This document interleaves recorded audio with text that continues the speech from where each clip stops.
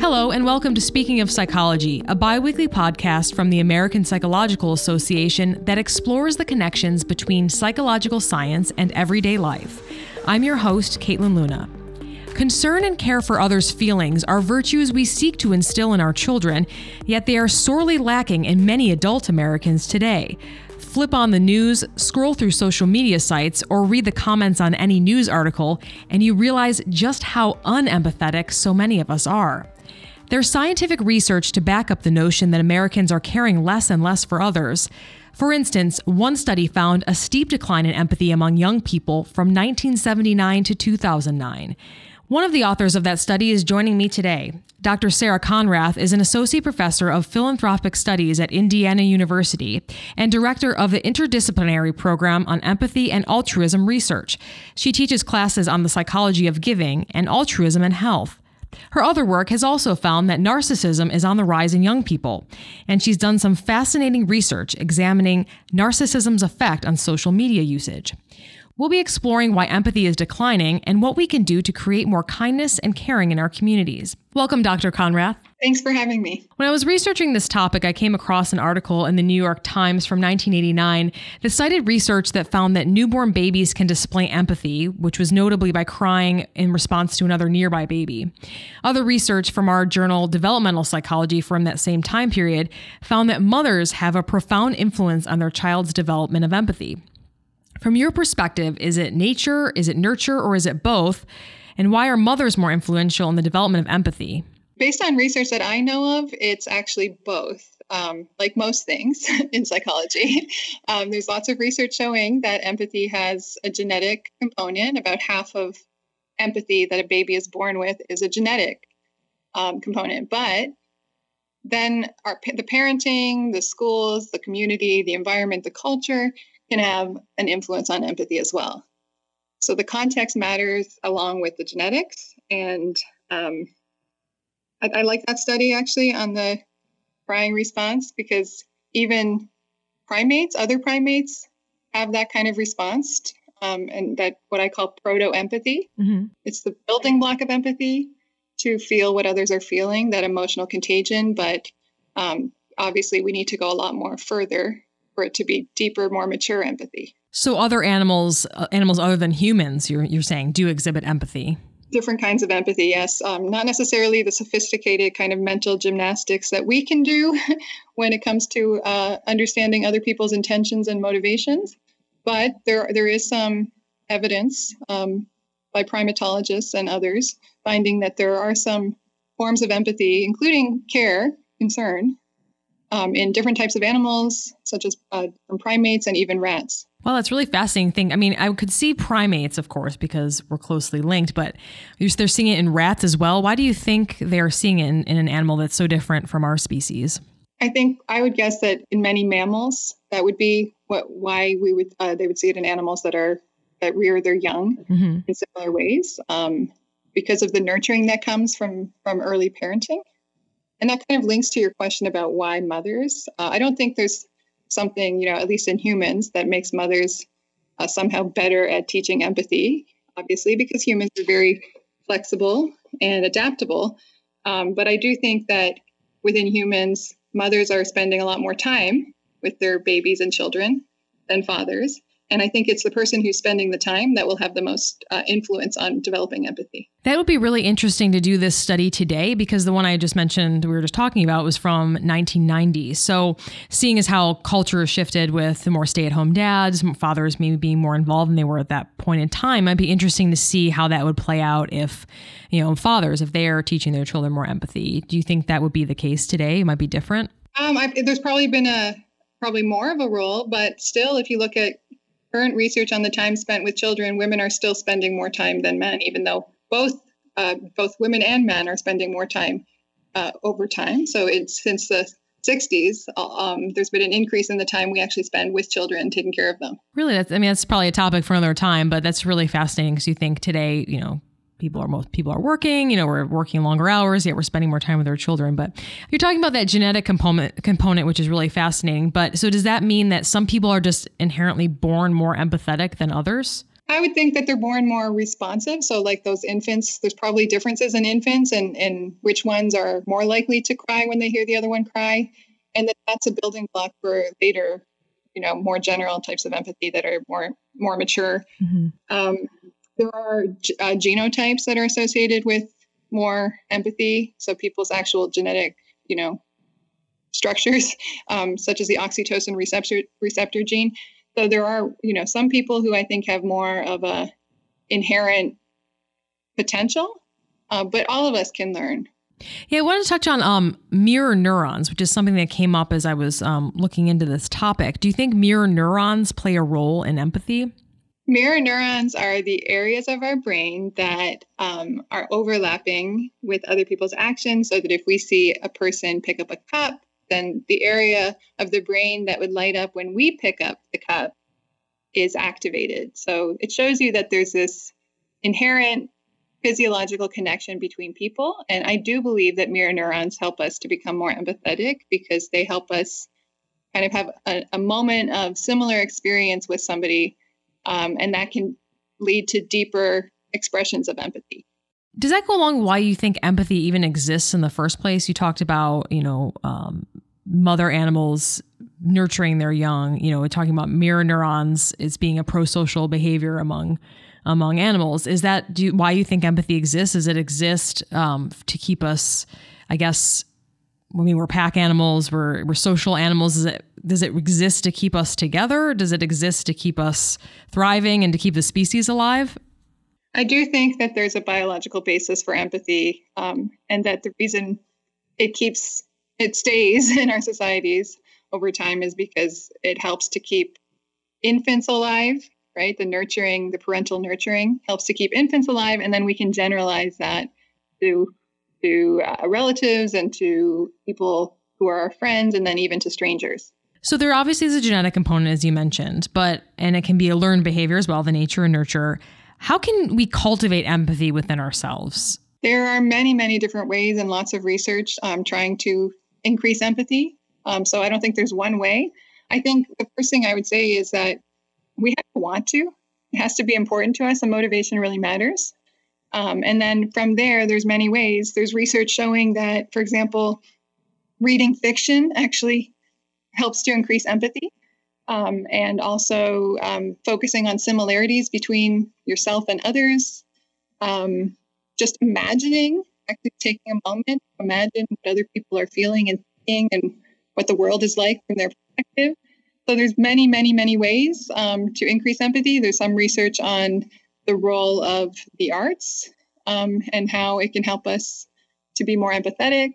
And a big factor is actually just having experience practicing with nurturing, either animals or vulnerable, children or babies, because just the practice of interacting with another being who can't really just tell us in words what they're feeling or what they need, it helps us to tune in and to imagine and to respond. I want to touch on something you just mentioned I found really interesting, was about how reading fiction can make you more empathetic. Do you have more to share about why that would be the case? Because you almost think it might be nonfiction. I don't know. What is it about fiction that makes people more empathetic or increases that trait? Well, overall, the research is finding that just reading in general is helpful, but fiction in particular, because it allows us to imagine other people's lives. And oftentimes in fiction, you're getting a window into what's going on in someone's mind. So you can kind of almost see the world through their eyes and practice what it might be like to be another person. And that person could be somebody really, really different. It could be a different gender or political affiliation or ethnicity or culture.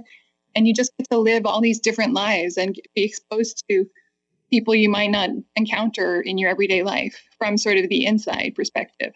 That is incredibly fascinating. I'm going to hold on to that one as a good fact to use at some point. And I want to go back to that study I mentioned in the intro here. So you found that among young people, empathy is declining. So can you share why you think empathy is on the decline? I know that was the last study ended over 10 years ago now. But from that time period, what did you find? Why do you think that was the case? And does the research stand today in terms of what's happened between 2009 and 2019? Okay, so just to clarify, we found that American college students, self-reported that they were becoming lower in empathy over time when we looked at different samples and studies using a meta-analysis over time. Other researchers also looked at national samples of high school seniors and college freshmen and found similar results, that there have been declines over time in concern for others. But all these studies so far have only been done up to 2009, and we're now working on updates to these studies.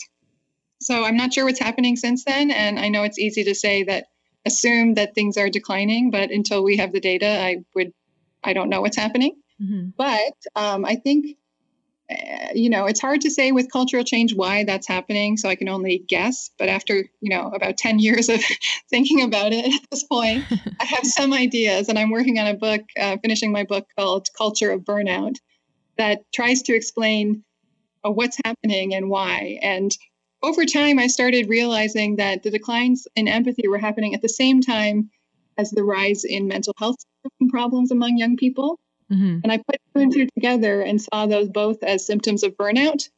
And so I've been thinking about that empathy is not just, or the decline in empathy is not just an excuse down on our youth and tell them that they're not kind, but it's an opportunity for us to understand better the pressures that are on them right now and the expectations that are pushing them to really just try to achieve success with a lot of, challenges that earlier generations didn't face, such as incredibly high tuition rates that are rising very, very fast, higher than the cost of healthcare, for example.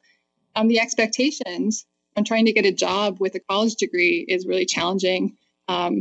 Rising inequality makes it very hard for average people to have a sustainable lifestyle economically, and so on. So all of these different pressures on young people, I think, kind of crowd out their focus on their own self-care and care for others, because they're really focused on just trying to be successful and make it. Yeah, that's a really interesting connection, that one that I hadn't even thought of. I just thought maybe it was just because, what's going on in the culture and in the world today, but that's absolutely fascinating. That could be because of so much pressure on people. And of course, how can, if you're already burned out yourself, you're facing all these pressures, you're worried about your economic future, which it's widely covered that, generations today will not do better or maybe the same as previous generations. There's a lot of pressure on our young people today. And so I guess there's really no wonder why someone wouldn't be as empathetic, because they're more concerned about themselves and surviving. That's what I think at this point. I think I used to think, I wasn't sure earlier and I had other ideas, but over time, this is sort of what I see as happening. And when I've talked to young people about it, they are like, yes, like, you get us, you understand us.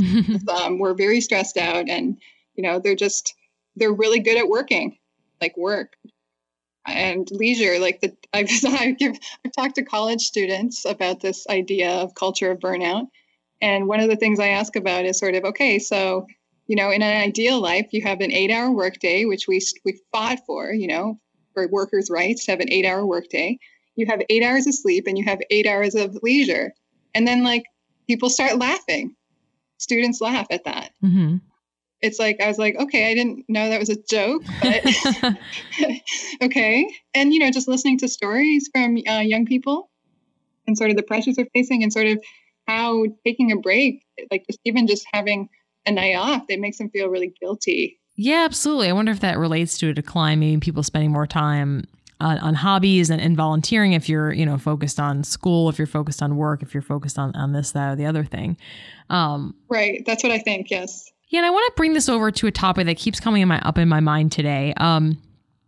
The lack of empathy, or the decrease in empathy, and that you've seen in your study. Obviously, we have a 10-year gap of which we don't know what's happened. But could that be the cause of why people can be so basically nasty today? And some, you read news article comments, and it's just a terrible place to go. It's like where you go if you want to feel bad, or I don't know.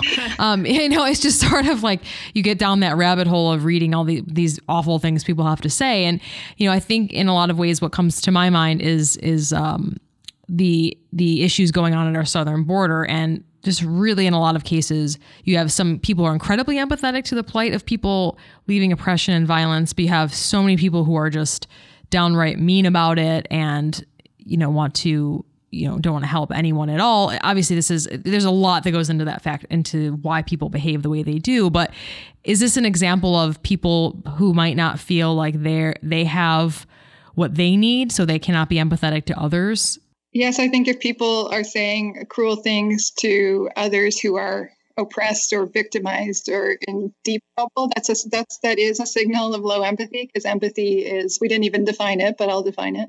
Empathy is both imagining other people's perspectives and their worlds, cognitive type of empathy, and it's also care and compassion and concern for others, that emotional empathy. Mm-hmm. So when you're not showing that for somebody, then you are showing low empathy. And I think it's hard to say whether those expressions online are a sign that, empathy has really declined even more, or whether people used to say those things in the privacy of their home and now they just say them, online. I don't know. Yeah. But it is obviously upsetting and concerning to see that groups who are in need are not getting the help that they need. Mm-hmm. Yeah, or you kept it to yourself and now you feel emboldened, perhaps because can be anonymous online. Yeah. That could be another thing too. And this leads me to my next question about, are there times in history you've noticed where, even during that period of time, 1979 to 2009, where people were more empathetic? An example came to mind after 9/11, where it seemed like America came together in a lot of ways, albeit briefly perhaps, but it seemed like people came together. I'm not sure if that's necessarily empathy, but are there times where you've seen where people are more empathetic and times where you've seen people are less empathetic? Well, just looking at the data, it looks like it was just declining over time, and especially in the accelerating since 2000. I actually looked at the graphs from my study to see if there was a blip in 2001, and there wasn't. Mm-hmm. And as somebody I'm a Canadian, and I had just moved to the States in fall of 2001, so a couple of weeks before 9/11. And as somebody who is not a citizen living in the States at that time, I can't say that I was feeling empathy from Americans. Mm-hmm. I was feeling very nervous at the anti-immigrant sentiment. Mm-hmm. So I don't know that what Americans coming together, it was coming together sort of to affirm patriotism and sort of, American like amazingness or something. But I don't know. But empathy, I think, would have been broader and would have been like empathy for other people too, and people who were being treated badly and experiencing hate crimes because they happened to be a member of an ethnic group that, was part of the 9/11 events. But obviously those individuals were not implicated. In fact, people from Middle Eastern countries, my research has found, actually score the highest in the world in empathy. Yeah, that was one thing I wanted to touch on. Are there certain people in the world who are more empathetic, cultures, countries, so you said Middle Eastern people, do you have specific countries on that? Yeah, so we did a study, and I always like to talk about the study limitations because I think people should make up their own mind about whether they think it's something they want to believe. But we did a study. It was just kind of an accidental study where we had posted online a link to an empathy measure, and people from all over the world, for some reason, wanted to take this measure. So we had over 104,000 people in the study from 63 different countries. But because it was just kind of an accident, the study was not intended to be a cross-cultural study. It was all in English. So that's important to keep in mind. Mm-hmm. But we then were able to compare the different countries and see which ones were highest in empathy and lowest in empathy. And we were able to correlate empathy scores at the cultural level with behaviors like volunteering and helping and traits like individualism. So we're trying to kind of validate this as a potential measure. And currently it's like the best available study, but I still think, they need to work on really understanding cultural differences in empathy. When you do a study like that, can you talk about how you measure empathy? Yes. So we measure empathy using just a self-report trait measure. So the one we used and that we've used a lot is called the Interpersonal Reactivity Index. So it's just about responding to others. And it's pretty widely used, and many scientists appreciate the validity of it. And so it includes statements such as, I often have tender concerned feelings for those who are less fortunate, or I try to imagine what other people's side of a disagreement, for example. And those are just off the top of my head. Those aren't exact, but just so you get a sense of them. And then we correlated them in that cross-cultural study with rates of volunteering behaviors, which obviously that's not empathy, that's a behavior. Empathy is either a trait or a feeling. You've talked about the countries that you found that were most empathetic. So what were countries you found that were least empathetic? So we found that individualistic countries were more likely to be low in empathy, and also countries that were more accepting of emotions were higher in empathy. And we also found that higher empathy countries had higher rates of volunteering and helping strangers, but it wasn't related to charitable giving, which is interesting. And then finally, this little fun fact, and I don't remember if we actually published this, but I definitely looked because I was curious. We found that higher empathy countries had higher temperatures on average. They were warmer. Interesting. Because you kind of think of like a cold person, cold climate. Canadians. Well, I'm from not too far away from Rochester, New York. So yay, just across Lake Ontario. So I think I'm an empathetic person from a cold area. So not necessarily, but that's really interesting though about some of the cultures. Maybe the cultures where you find that people keep to themselves, don't make small talk, might be different than a culture that's more like outgoing and that sort of thing. It's really, really fascinating. Yeah, there's a lot to there. I appreciate you sharing the limitations to that too. Just how obviously it was only limited to English speakers to a certain extent. Yeah. This got me all thinking about how empathy or the lack thereof might relate to people who are more prejudiced or people who commit crimes. Are there connections between empathy and criminal behavior? Are less empathetic people more likely to commit a crime? Well, I'm not sure if they're more likely to commit a crime, but research does find that on average, people who are in jail for crimes, so if they've been caught, that those people score lower on empathy, both kinds of empathy, both emotional and cognitive. I don't think it means that if someone has low empathy, they're predisposed to criminal activity. I just think that, people who have high empathy would find it difficult to hurt others because they're very aware of the consequences of their actions. And I think that's going to mitigate harm to others.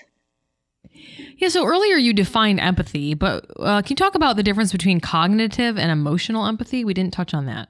So cognitive empathy is, I see it more at this point, I've been studying this for a while, I see it more as of a skill. So it's something, it takes some time and practice and effort and imagination. Mm-hmm. And it's when we can think about what the world is like from someone else's perspective and really from their point of view, not our own necessarily. And we can use, to support that kind of imagination, we can use like our observation. So we can listen carefully. We can pay attention to body language, tone of voice, facial expressions of emotion, and other things like that. So to me, I see that as more of a skill type process. And emotional empathy, I think it can start with that emotional contagion. So just that moment of sort of feeling what the other person is feeling. But the more mature form is feeling like extending into compassion. So care for others. And usually the two of them go together. The research shows that people who are good at cognitive empathy tend to be also compassionate, feel more compassion for others. Mm-hmm. But you can imagine there are people out there who are good at cognitive empathy but don't care. And those are psychopaths, and we need both together. Yeah, that's another topic for our podcast, psychopaths. Right. That's a very interesting topic as well. We haven't yet explored. That's wrapping up our section about the study you did. And kind of bring it full circle. You're showing declining rates. You're doing a new study to see what's happened over the past 10 years. Do you have any suggestions as a psychologist about what can be done to increase empathy? If it was on the downward trajectory for those, 30 years? So if it's on the downward trajectory for 30 years, what can be done to make people more empathetic, to increase our cultural empathy? What do you think can be done? Well, I think I've been thinking about these, about what we can do to try to increase empathy at a broader level, not just like for individuals, because individually we've already talked about some things that people can do to make themselves more empathetic. But as a culture, we have to actually decide it's important, right?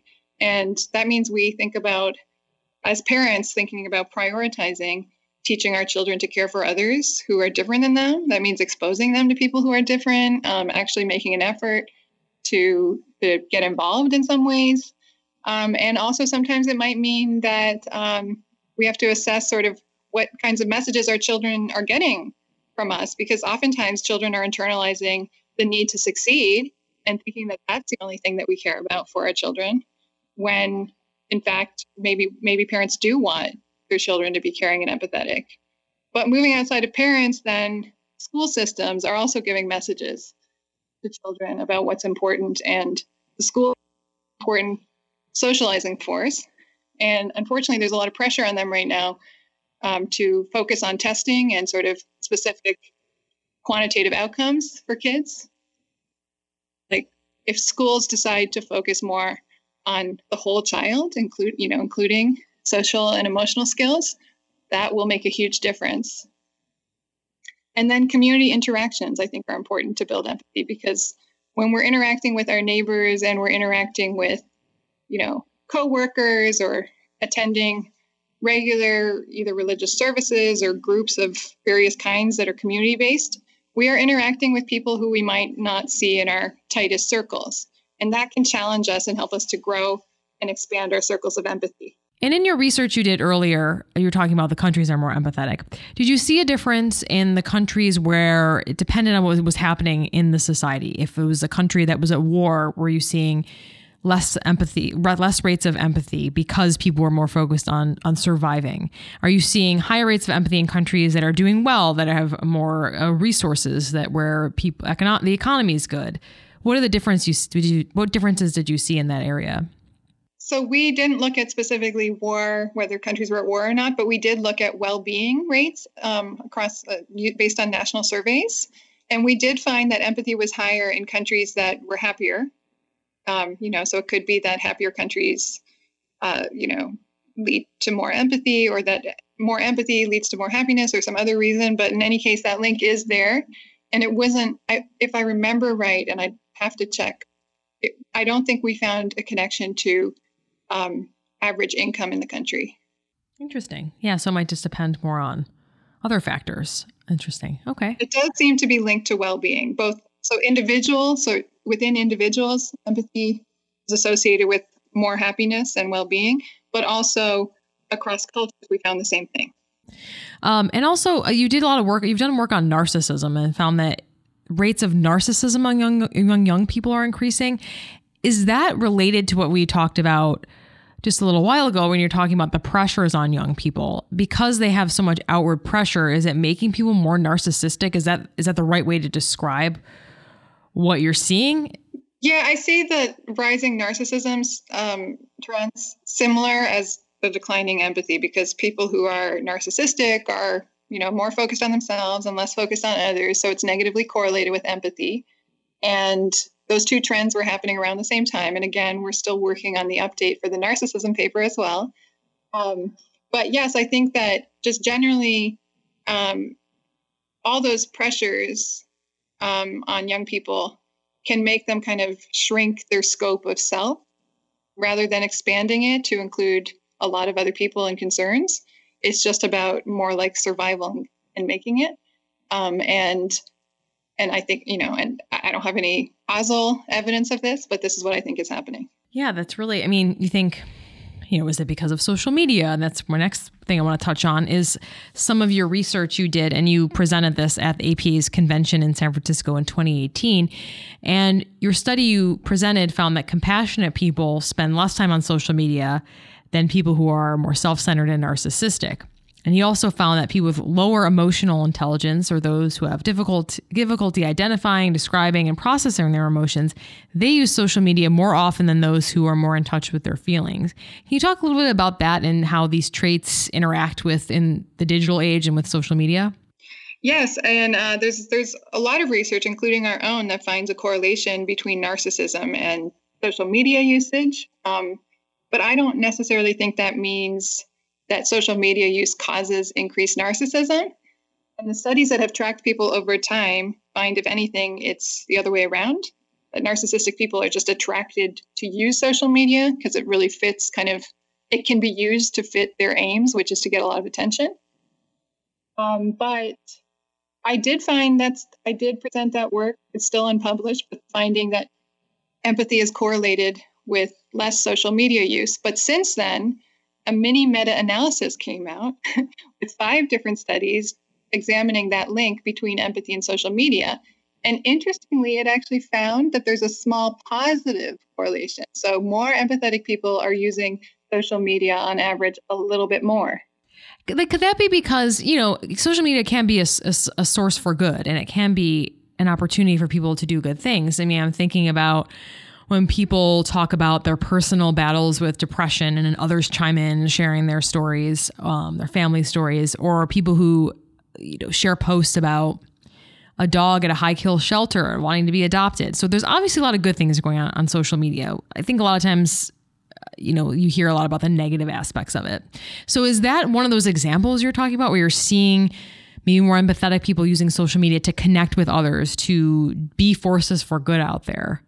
Yes, I think that after looking at the research on this and understanding there's mixed effects both with narcissism and empathy in social media, I think the big picture takeaway that I have at this point is that people are online who they are offline. So empathetic people, when they're online, they're using the technology for different purposes and in different ways than somebody who's narcissistic. That's really interesting. That's a good way to kind of put a fine point on it. Yeah. So it's like to connect, right? So empathetic people are trying to, if they're using it a little more, it's because they're trying to connect with others. And there's many empathetic ways to engage with people.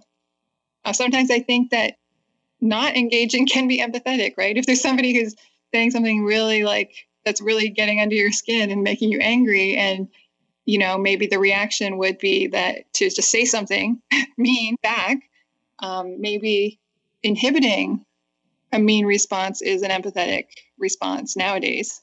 Yeah, and also your lab, from what I was reading, you're using mobile phones. I'm thinking social media, making that connection to mobile phones. You developed an app, and you've done research about using mobile phones to implement empathy building programs. Can you talk a little bit more about that and what offerings you have in terms of harnessing this technology to build empathy in communities? Yeah, so that's exactly what we're trying to do, because I think a lot of the response to my declining empathy study was saying empathy is declining because of social media and because of smartphones. And I'm like, well, wait, let's look a little further back. I mean, it's been declining before then, and face-to-face social connections were declining before then. So what's going on here? And we responded by saying, well, we don't think that's the cause necessarily, but this is something that young people really use a lot, actually very attracted to using phones and social media. So why wouldn't we design programs that's kind of, from their perspective, speak in their own language? So it's kind of an empathic design response, actually. And we designed 2 programs. One is called Text to Connect, and that's daily text message reminders designed for, obviously, teenagers and older and young adults. So older young people. So it's just little reminders to do things that I think everyone knows what to do, but just kind of next time you talk to a person, make sure you pay attention to their body language and, look them in the eye, some really basic stuff. Or next time you're talking to somebody, imagine what it feels like from their perspective. These are really obvious little reminders, but we have a published paper finding that this did help to increase empathy in college students. And we have unpublished data on teenagers we're working on writing up, but also finding that it works. And so we also designed and tested a smartphone app designed for children age 10 to 17. And this one is called Random App of Kindness. And we had children come into our lab, and then they received either Random App of Kindness or a different app to play with for 2 months. And then we tested what happened to their empathy. And we found, again, that this app can increase empathy in children. And within that age range, the younger kids preferred it. It was kind of cartoonish, and they seemed to like that compared to the older kids. But we still found effects overall. Yeah, what you mentioned before about, I think that's really an interesting point that I've just been thinking about my own life, about how sometimes you just need to be reminded of these basic things. Like, we all know that we should be good to other people. I think it's, we know these things, but I think sometimes bringing it to the forefront through these apps, whatever it's through, on a regular basis, if not daily basis, is really helpful in terms of living a better life and being better to people and to yourself. Yeah, that's what we were thinking. And part of it is if we see that there are gaps in our culture and what's surrounding ourselves and our children and these reminders, then why not use the thing that's with us at all times to remind us? I mean, phones are really a lot of potential to change our habits. Yeah, and just touching on your program that you run, it sounds pretty amazing. An interdisciplinary program on empathy and altruism. Is it unique in the field of psychology? And what other disciplines do you have as part of it? Well, we're just a lab group. So most psychology researchers have a group of collaborators and other people they write with and do research with. That's pretty much what we are. And it includes communication studies, philosophy. I'm just thinking about the different journals, marketing. I mean, just various, and it's been mostly quantitative at this point, but sociology. So just a bunch of different collaborators on the topics of interest related to empathy and altruism. And, this topic is not just a psychology topic. It's actually a topic that many people from various scholarly backgrounds are interested in. And that's part of why I like working at the School of Philanthropy, because there are people from all different backgrounds, including humanities. And we're all studying questions related to giving and other pro-social behaviors. That's an excellent segue into the next section I want to get into about philanthropy. So another area you study, you're in the School of Philanthropy at Indiana University. And so during the research for this topic, I was reading about how much Americans donate every year. And before we started recording, you and I were talking about this a little bit more and really parsing, this information out. And when you look at the stats, they say that $427 billion was donated to charity last year. But as you told me, that number is, in terms of like how that's divided up, that money is from mostly wealthy donors and not from individual donors. Can you talk a little bit more about that? What these trends you're seeing in terms of wealthy donors giving larger chunks to that $427 billion and individual people giving less? Well, I mean, wealthy donors are individual donors, like say as compared to corporations, which are part of that number too.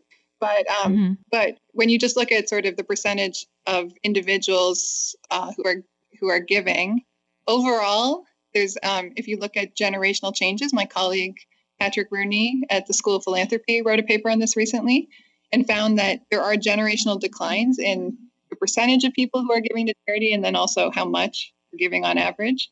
But the reason why we don't see that there are declines in the overall amount of giving is because there are larger donors who are giving more over time. So it makes it look like there isn't an overall decline in giving, but for a lot of the givers, there is a decline over time. And that means that nonprofits have to, they're in a difficult position where they have to think about what the wealthy donors want and how to get receive gifts from those people, or figure out how to get younger generations to be more involved in giving.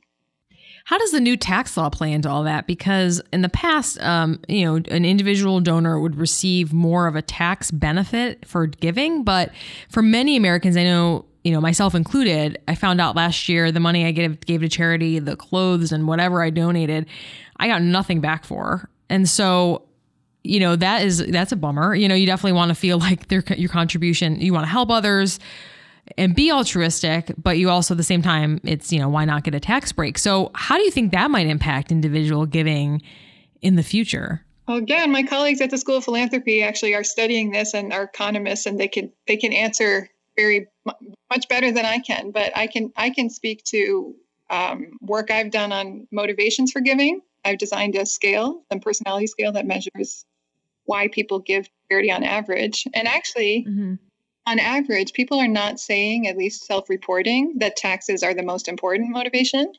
They're actually saying that they give because they care. It's of altruism.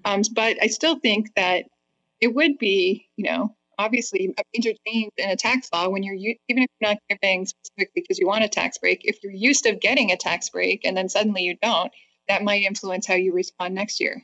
Yeah, I mean, exactly. Of course, it's like, and I can only speak from my own experience, but like I want to give to these causes, but it's certainly nice. Hey, I clear out the closet of some clothes, shoes, gently used items and maybe get a little bit of money back. That was always a nice added bonus. And I was thinking last year or earlier this year as I was doing taxes, like, wow, that is probably a little frightening for some nonprofits if people aren't getting that tax break. It might impact how much they give. So yeah. Something to monitor. I think that is the case, and it's just that I'm not the one doing that research. But there are people looking at that question, and also all of us have a constellation of motives. So it's not like the only thing we care about when giving to charity is altruism.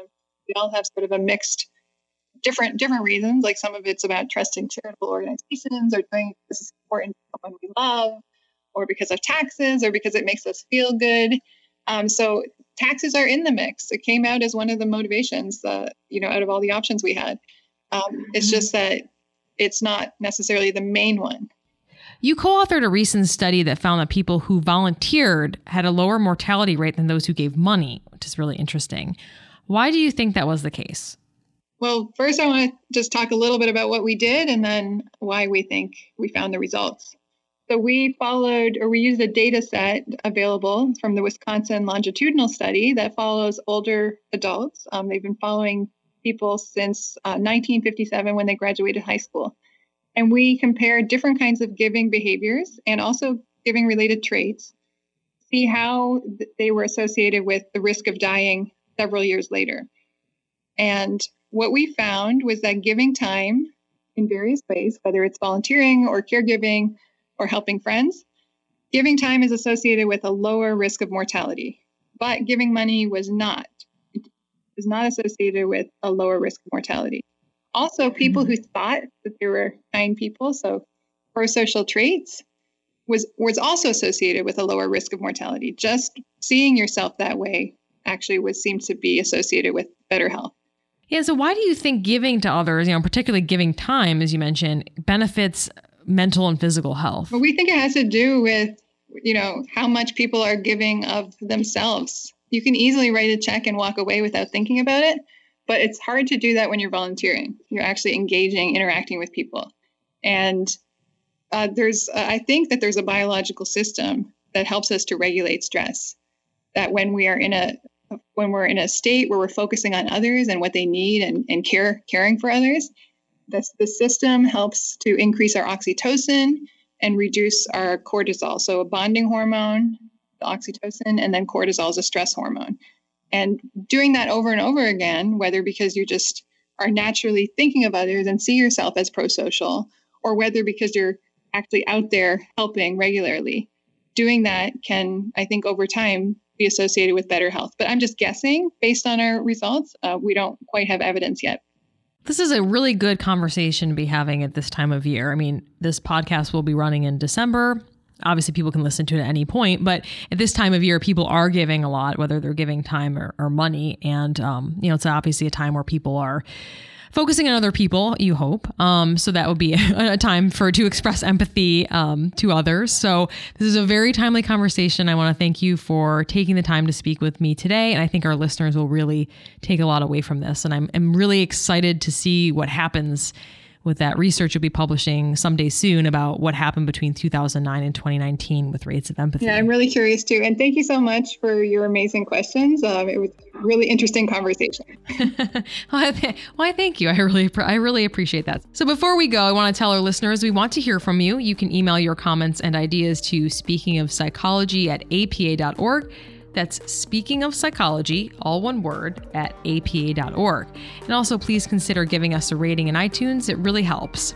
You can find all episodes of Speaking of Psychology on Apple, Stitcher, Spotify, or wherever you get your podcasts, and also on our website, speakingofpsychology.org.